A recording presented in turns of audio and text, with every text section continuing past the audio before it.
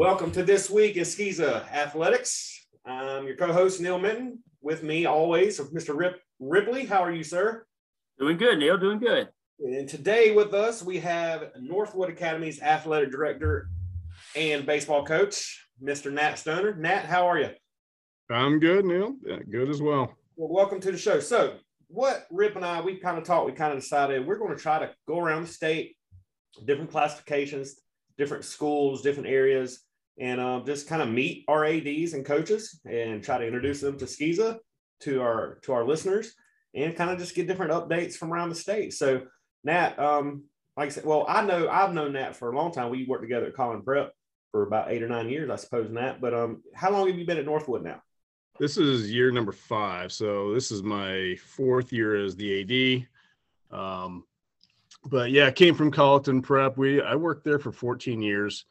I think with you, like I said, 10 years, and then came to Northwood and then became the AD 4 years ago. So this is year number 4. Okay, cool. Well, so you're obviously coaching baseball there as well, but can you give us a little update on what's going on in the Lowcountry? Yeah, Lowcountry, baseball wise, it's kind of crazy. A lot of the teams that typically haven't been all that good are really good. Of course, in our region, it's Northwood, Pinewood, First Baptist, and Porter Gowd, and Pinewood's really good. Jay Budden, he's their coach. He's got it going on. They're actually, we played them this week. We're actually in a series with them, and I talked to him, of course, and he's like, we're not very good, and and they've lost some tough games to Lawrence Manning and Hammond and Hilton Head Prep, but they're really good. I think they're going to contend. I think they'll probably go pretty deep in the playoffs. Now their JV team is probably the best in the state. They just smoked Hammond last week, like 8-1. They're killing people. So I got that to look forward to. But they lost 5 of their pitchers. They had 2 studs last year that were really good, and they're not back. They lost their actually 5 pitchers, and so, but they keep it coming. First Baptist lost pretty much everything. They lost all their pitchers. So they're young like us. They have mostly, I think he said he had 6 8th graders starting. 8th and 9th graders. Wow. So they're kind of where we are right now.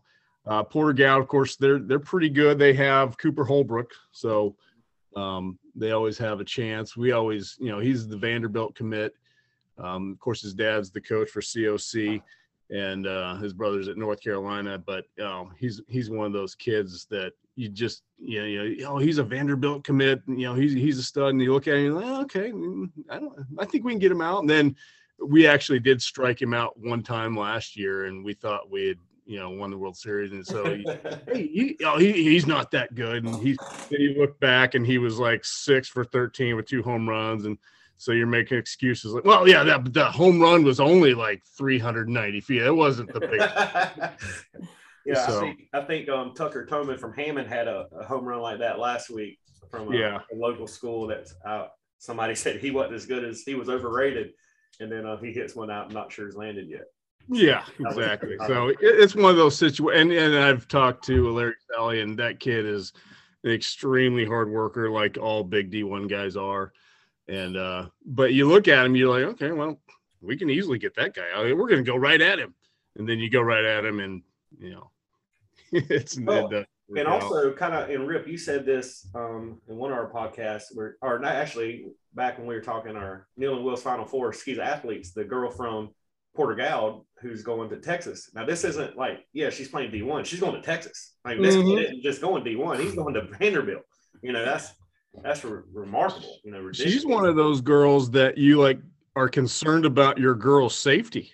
She just about broke one of our girls' faces a couple of years ago. I mean, it was like she probably hit it 75 miles an hour, hit her right in the face. I was like, wow. So Nat, we were talking a couple weeks ago about Hilton Head Prep baseball. I kind of had their stats, and if they beat Pinewood twice, and I know they're in that flex region, they probably have a good chance to be competitive in the end. Am I right?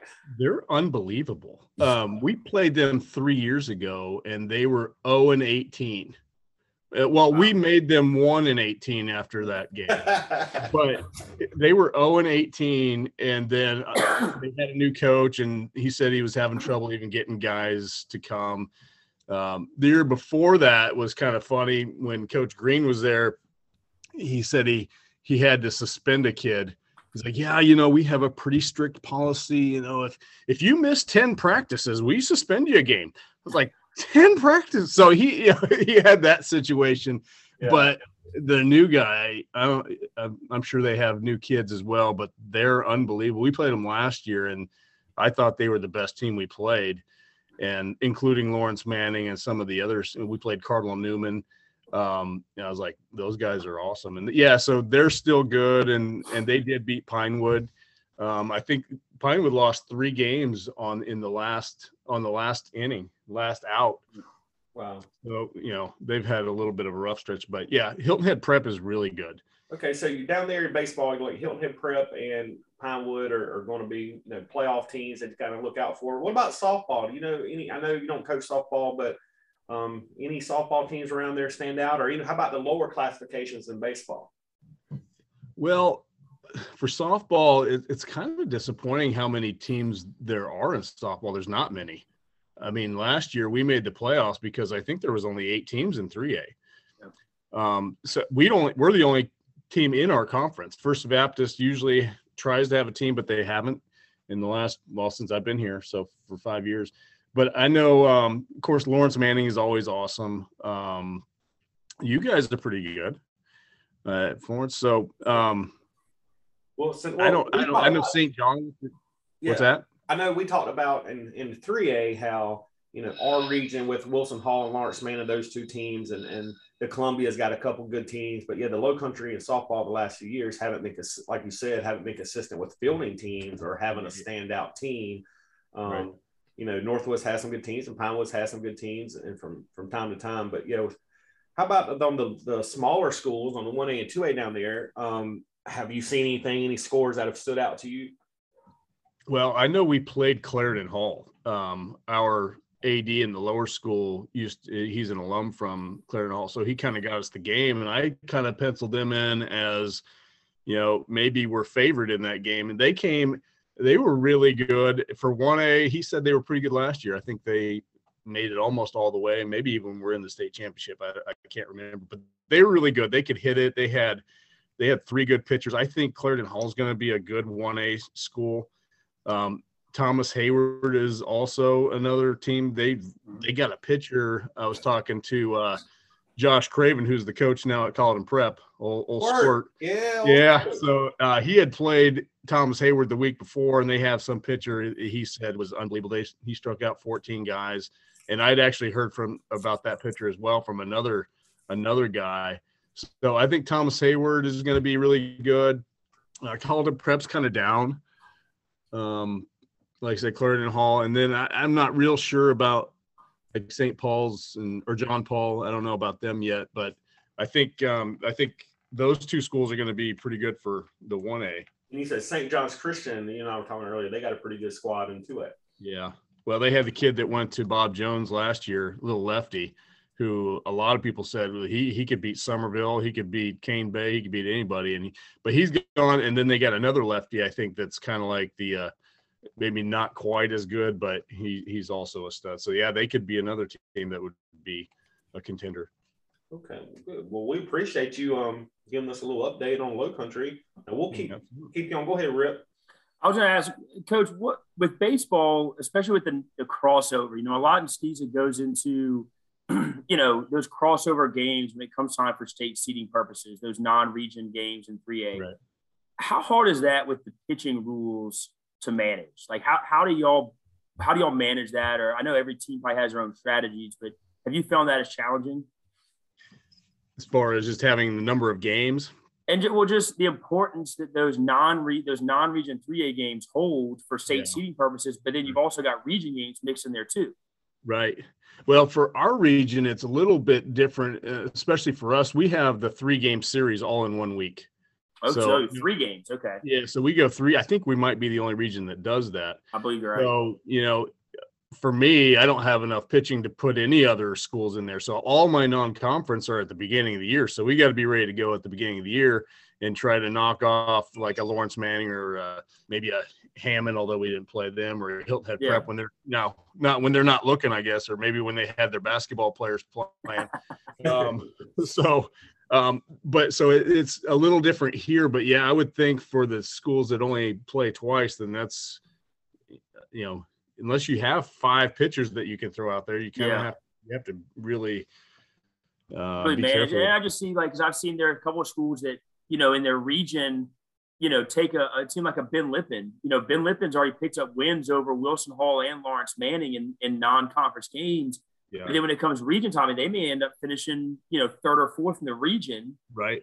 But those non-region games can end up getting in the playoffs. So it's interesting. And just the pitching matchups, you threw your ace on Tuesday and then you've got someone else on Thursday. It definitely brings a different element to that a little bit, certainly in recent years. Yeah, I think it's really hard. And I talked to David Rankin from Lee Academy earlier this year. We're talking about a 3-game week for baseball. And in our region, let's say like this, we're in a Wilson Hall with you guys this week, Rip, in baseball. We play a Tuesday, Friday, 2-game series. Well, we did have a game last night against Lee Academy. And of course, we got a big region game Tuesday and a big region game Friday. We're not going to throw anybody Thursday. But Rankin was the same way. He's the same way. He had a region game Tuesday and Friday. So you can call it that midweek game, kind of like college, where you're not going to see the aces, Yeah. And, but I think with the point you're trying to make, Rip, is it's got to be hard for SCISA Athletic Committee to see based on those, especially in this sport, because you don't know who pitched. You don't know who saw. If Robbie Jordan's pitching, Florence Christian had a chance to win every game last year. But when he wasn't pitching, obviously not as solid. So those midweek games versus a Carter Newman for us or whatever, it might not be the best version of us, and like you're saying, Ben Lippen might have stolen a win against Lawrence Manning and Wilson Hall because they have a region game that week or something. Right. Yeah. And then, or even so, like looking at Wilson Hall as, for example, again, we swept Carter Newman, who preseason, them and Hammond are 2 of probably the top teams in the state. But then you drop a game to a Ben Lippen, you drop a game to it. So it's just, and baseball is more volatile that way anyway, I feel like, just because of who's pitching and who's hot and who's hitting and things like that. But it does make it harder for that seeding committee, I'm sure, when you include some of that. Yeah. Well, I will say, just while we're kind of updating, I know in the PD area, PD Academy still, they're 1 loss. The baseball team, they split with us. We had a 2-game series last week. We beat them 2-1. It was their first loss of the year. It was still their only loss. They still hadn't only given up like 3 runs all year, I think. They turned around and beat us 6-1 on Friday. So I think they're like 9-1. Their softball team is like 14-1. So they're doing well up here. Williamsburg Academy 2A baseball, man, they're really good. So those 2 will be playing here soon, and I think that will be a big indicator of what's going on in the state championship as far as 2A goes. I think both of those, if not one of those, definitely will be involved somehow in that late in the playoffs in that area. And PD Academy looks really strong in softball too. And I'm assuming Collin Prep softball must be pretty good in that. Do you know anything about them down there? I haven't heard anything about them, to be honest. But I don't know. I know they picked up a big win over Hammond last week. They came and played us, and it was from what I've heard, they're a pretty strong team to be in this year in Collin Prep. Okay, so it should be, we're in the middle of the season. We're in the middle of the spring right now, and I know for golf, we had a couple region matches, when everybody plays, and Trinity Collegiate is the top, they're the real deal from our area. I'm assuming Porter Gould is still probably really strong down there. Yeah, Porter Gould is really good. Their scores are typically 160, 160s, 170. They're in our region as well. It's them, and then it's us and Pinewood and First Baptist. And we actually, our golf team has been pretty good. We have an 8th grader who might be, I know when he was in 6th grade, Jamin Sanders' kid's name, and he was in probably the top 200 in the world. He's typically about 39, 40 as an 8th grader. Even last year, he shot a 39 as a 7th grader. His sister is a 6th grader. She shot a 43 from the men's tees last week. So it's usually us and Pinewood are, right in that 75 to 180 range. And then First Baptist is a little bit below that. But, yeah, Porter Gould is always really good. Yeah, well, and then in our first region meet, Trinity fired a 149. So That's that's pretty. Yeah, that's pretty sporty. Yeah. So that's where they're. So that's good little update there. Now I do have a little update for some soccer. And I could not tell you where I got this information or from what website, but I did see it and I screenshotted it. And it has some little soccer rankings. So this might have been from last week. So a lot of things could change. And once again, if you want to help us on this, get on the SCISA Scoreboard and News on our Facebook page, and that would update, everybody, including us, so we can kind of get that content out.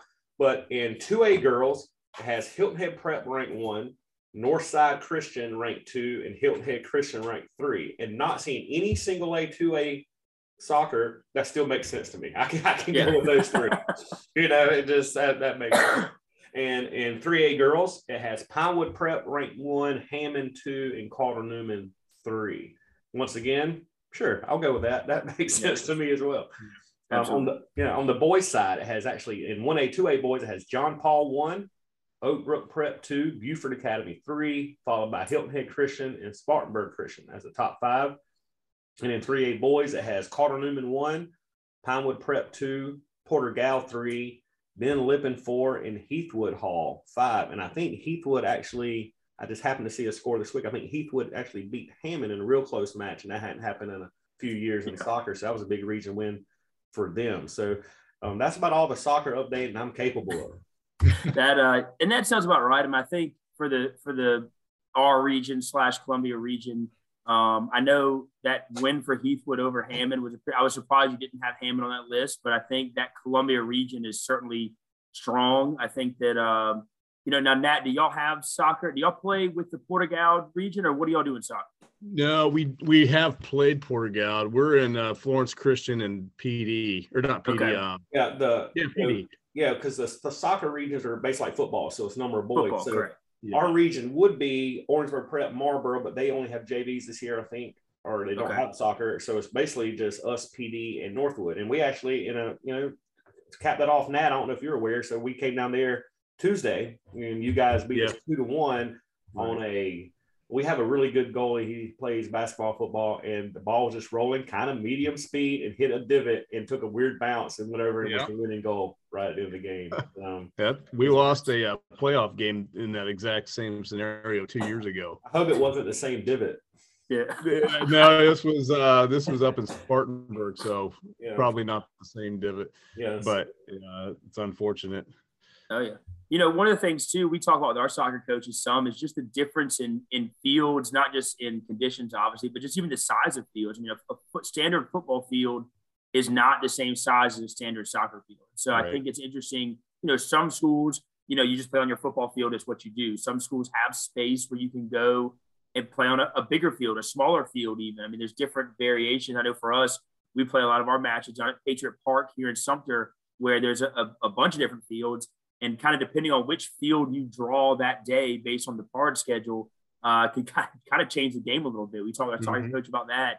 If you get rain, you might want to play on field 5. Like last night, we played Pinewood Prep, do a 2-1 finish, actually, which was really kind of a confidence booster for our guys. And I talked to some of the kids. I think we wanted the more wet field last night because it slowed Pinewood down a little bit. So, I think field conditions, it does play an interesting role in soccer.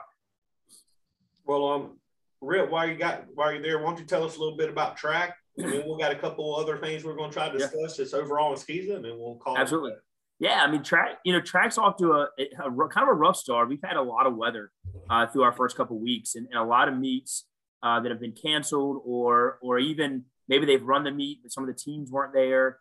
One thing with track and field that's interesting is, traditionally in track and field, you ran on Wednesdays. Wednesday nights was track and field night, and so you'd run every Wednesday throughout the season, and you'd have the old pen and paper, and you'd want to see every team and make sure you saw, we want to make sure we go run against Wilson Hall or Portugal or Heathwood Hall and see who they've got. Because in the newspaper, all you'd get was, maybe a winner of an event, and it took a lot more. Well, now you've got a website, Mile Split, or we call SC Runners, and everything for the state meet qualifying has to be posted on that site. And unlike a football or a basketball where there's a lot of strategy involved, your time is your time. If you run a 10-4 in the 100, you run a 10-4 in the 100. And there's no, Everything's automatic timing now. There's no coach got a little happy with the trigger finger. All the meets that qualify for state have to be fully automatic timing systems, which is a video capture system that you go back and it's pretty impressive. It's pretty fun to see. And so a lot of the mystery is taken out, but it's also great because you can track kids, and we've seen track explode in the past few years in SCISA, in my opinion. Guys the past couple of years, even as recent last year, Prescott Jefferson over at Ben Lippin, who's running a 10.5 in the 100 and committing to South Carolina and able to go to these big meets that are now moving to the weekends. And we're able to compete on a statewide level. This coming weekend is Coaches Classic. And this year, Coaches Classic in the past was just one massive meet. Now it's a bunch of regional meets where, Porter-Gaud will compete in one down in Charleston, and we'll compete in one in Columbia, and Heathwood will be there, Ham will be there. But we're able to see some SCISA athletes really show pretty well these meets. And so this weekend, actually, I say Coaches Classic's a big one. That'll be this weekend to see kind of what some of our top level kids can do. I think the interesting thing with track at the 3A level is the depth is still so important. There's a lot of really good athletes, but to win a state championship as a team, you got to have depth. And that's where the Porter-Gauds and the Heathwoods, specifically the past few years, and we try to get there with them at Wilson Hall, have had a lot of success. And I think this year the normal names are up top, Heathwood, Hammond on the boys side. Us and Porter-Gaud are kind of in that mix as well. The girls side, Heathwood's got a tremendous team. Willis has a really strong team this year. He's got a couple girls that, Madeline Gomez is running low 5s in the mile. She's running the 2 mile and low 11s, which is really, really strong on a statewide level. And they've got some depth. They've got a girl, Gabby David, long jumped 18, 10.5 last week, which is one of the top nationally ranked distances for long jump. To put that in perspective, she would rank probably the top 8 for boys in the state right now with long jump. And so, she is an incredible athlete. So I think Heathwood right now, early on in 3A, is the kind of in the driver's seat on boys and girls. I think, Wilson Hall, Porter-Gaud, Hammond, Ben Lippin are all kind of in that chase. And we just got to see where we can maneuver. The 1A, 2A level, I know Orangeburg Prep, Thomas Sumter, Palmetto Christian typically has a really strong team. And then up in the northern part of the state, Spartanburg Christian, Spartanburg Day will make some noise when it gets to that point of the year. So still very early for track. We'll see a lot in the next couple of weeks if we can get some good weather, hopefully, and get some meets in. But it's shaping up early to be a pretty exciting year for track and field. Well, thank you very much, both of y'all, for all your updates. Now, real quick before we go, just a question kind of came up with me, and I was going to bring it you two. Scheduling can be a nightmare sometimes in the spring. Rescheduling is even worse. So it brought me to a question is there ever a chance that SCISA will go to a organizational wide spring break? And what are your thoughts on that? How much does that help us if that were able to do that? So I'll try it first. So Nat, when is y'all spring break in Charleston? Ours is the second week in April. We always tie it to Easter. Correct. We're the same way. And I think that would be one thing I was going to bring up. When you have Christian schools, we're going to have it after Easter. Yeah. Every week, every year. And again, I don't think that's ever going to change. It's SCISA tried to change it. And I think that kind of comes to one of the problems. Yeah. Right. But I know a lot of schools, I think, are going on spring break next week. I know that some have tied to different trips that some are taking. Some of them do mission trips or things that they go out and participate in and go there. I know a lot of the Charleston schools, I think actually a lot of the Charleston schools fall into that category, if I'm not mistaken. Now I know Porter-Gaud, and then I think Heathwood and Ham in Columbia have a little bit earlier spring break this year as well. It's hard too, because some of it's tied to the local public schools. Like I know for us, we try to match ours up with what the Sumter School District does, because we want, kids to have the same spring break. So I don't know. It's an interesting concept. Certainly would make scheduling easier, because scheduling is difficult this spring as is. I think that's true. I think a lot of times the different breaks we try to match with our school districts that are around us. We don't have to, not necessarily, but it does help, especially when some families may have one kid at one school and one at the other, or families working with a school district and kids going to private school or something like that. But yeah, I think it would help. And obviously we can't make everybody have it, but I just thought it was an interesting point. And proms, sure. Between proms and yes, it just makes it really, really tough, Oh, yeah. All right, well, here's the last. This could be the new hot topic. So curious to see people's reaction on this. We received an email, and I say we, I guess I can say athletic directors received an email. And in 5 other states currently, there is 7-on-7 or 6-on-6 or 8-on-8. I forget. I think it varies. State championships given out to girls flag football. And we received an email looking into that this week. And I've talked to a couple of different people and got mixed responses. Nat, why don't you start us off? What are your thoughts on when you saw that email?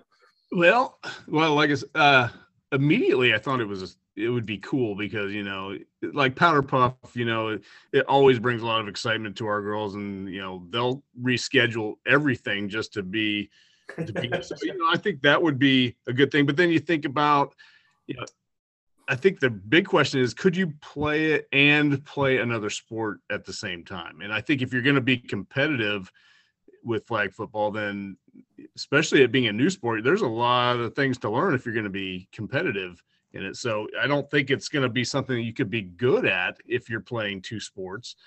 So I don't know. I immediately thought it would be cool, but then on the other hand, it could really take away, I think, from especially volleyball, and maybe some of the other fall sports. I don't know. I kind of read it as it was not a fall sport or a winter sport, but a fall winter sport. And I personally, and that's a whole nother debate when you talk about schools.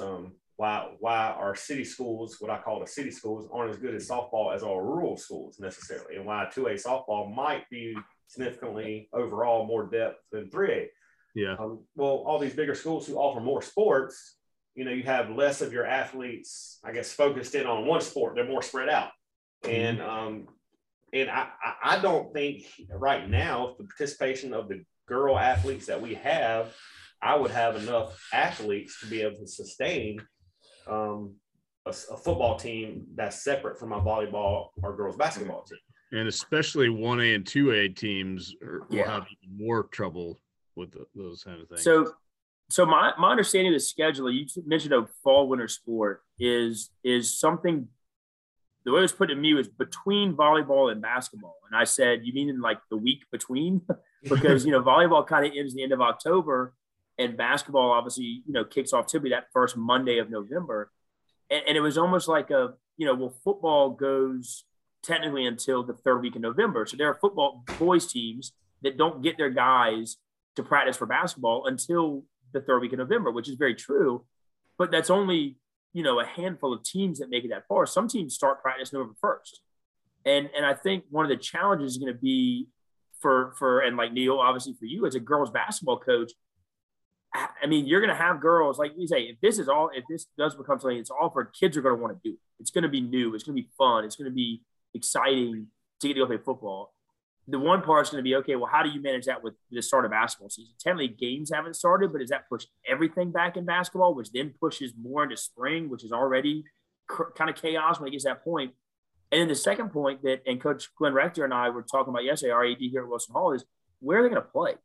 Are we going to have the flag football team play on a football field? You got a playoff football game Friday night, and you're going to be adding lines, because I wouldn't imagine. I mean, traditionally flag football is played on an 80-by-40 field in NERSA Federation rules, and are you going to add those lines to the field, which could be difficult? Before a big playoff Friday night football game. I think the logistics of it could be tough. I know down in Florida, flag football is really big for girls, but it's at 5A and 6A public schools that have 5,000 kids in the school. Yeah, so it's a little bit different than what we have here in SCISA. Yeah, and I did agree with that. Yes, football does have its footprint on America. You can't say baseball is unfortunately America's pastime anymore. Football is the sport that kind of rules. So I think you're right. People would be excited. I know, like you said, Nat, we had Powder Puff. Nat and I were talking earlier at Collin Prep one year. We had 2 really good athletes, Laura Reynolds and Britton Carter. I mean, both phenomenal athletes. And last play of Powder Puff, I think one of them tied their belt so they couldn't get the flags off. And the other one is sprinting across the field, going through blocks, like trying to tackle her in the end zone. We get bloody-eyed, ambulance comes, and it's right before homecoming, Concussion protocol. Yeah, I mean, there's no doubt these girls will get into it. And we've had some stuff here at our Powder Puff games. and would be good at it. I mean, I don't doubt that. I mean, I think we have some girls that would be very good at it.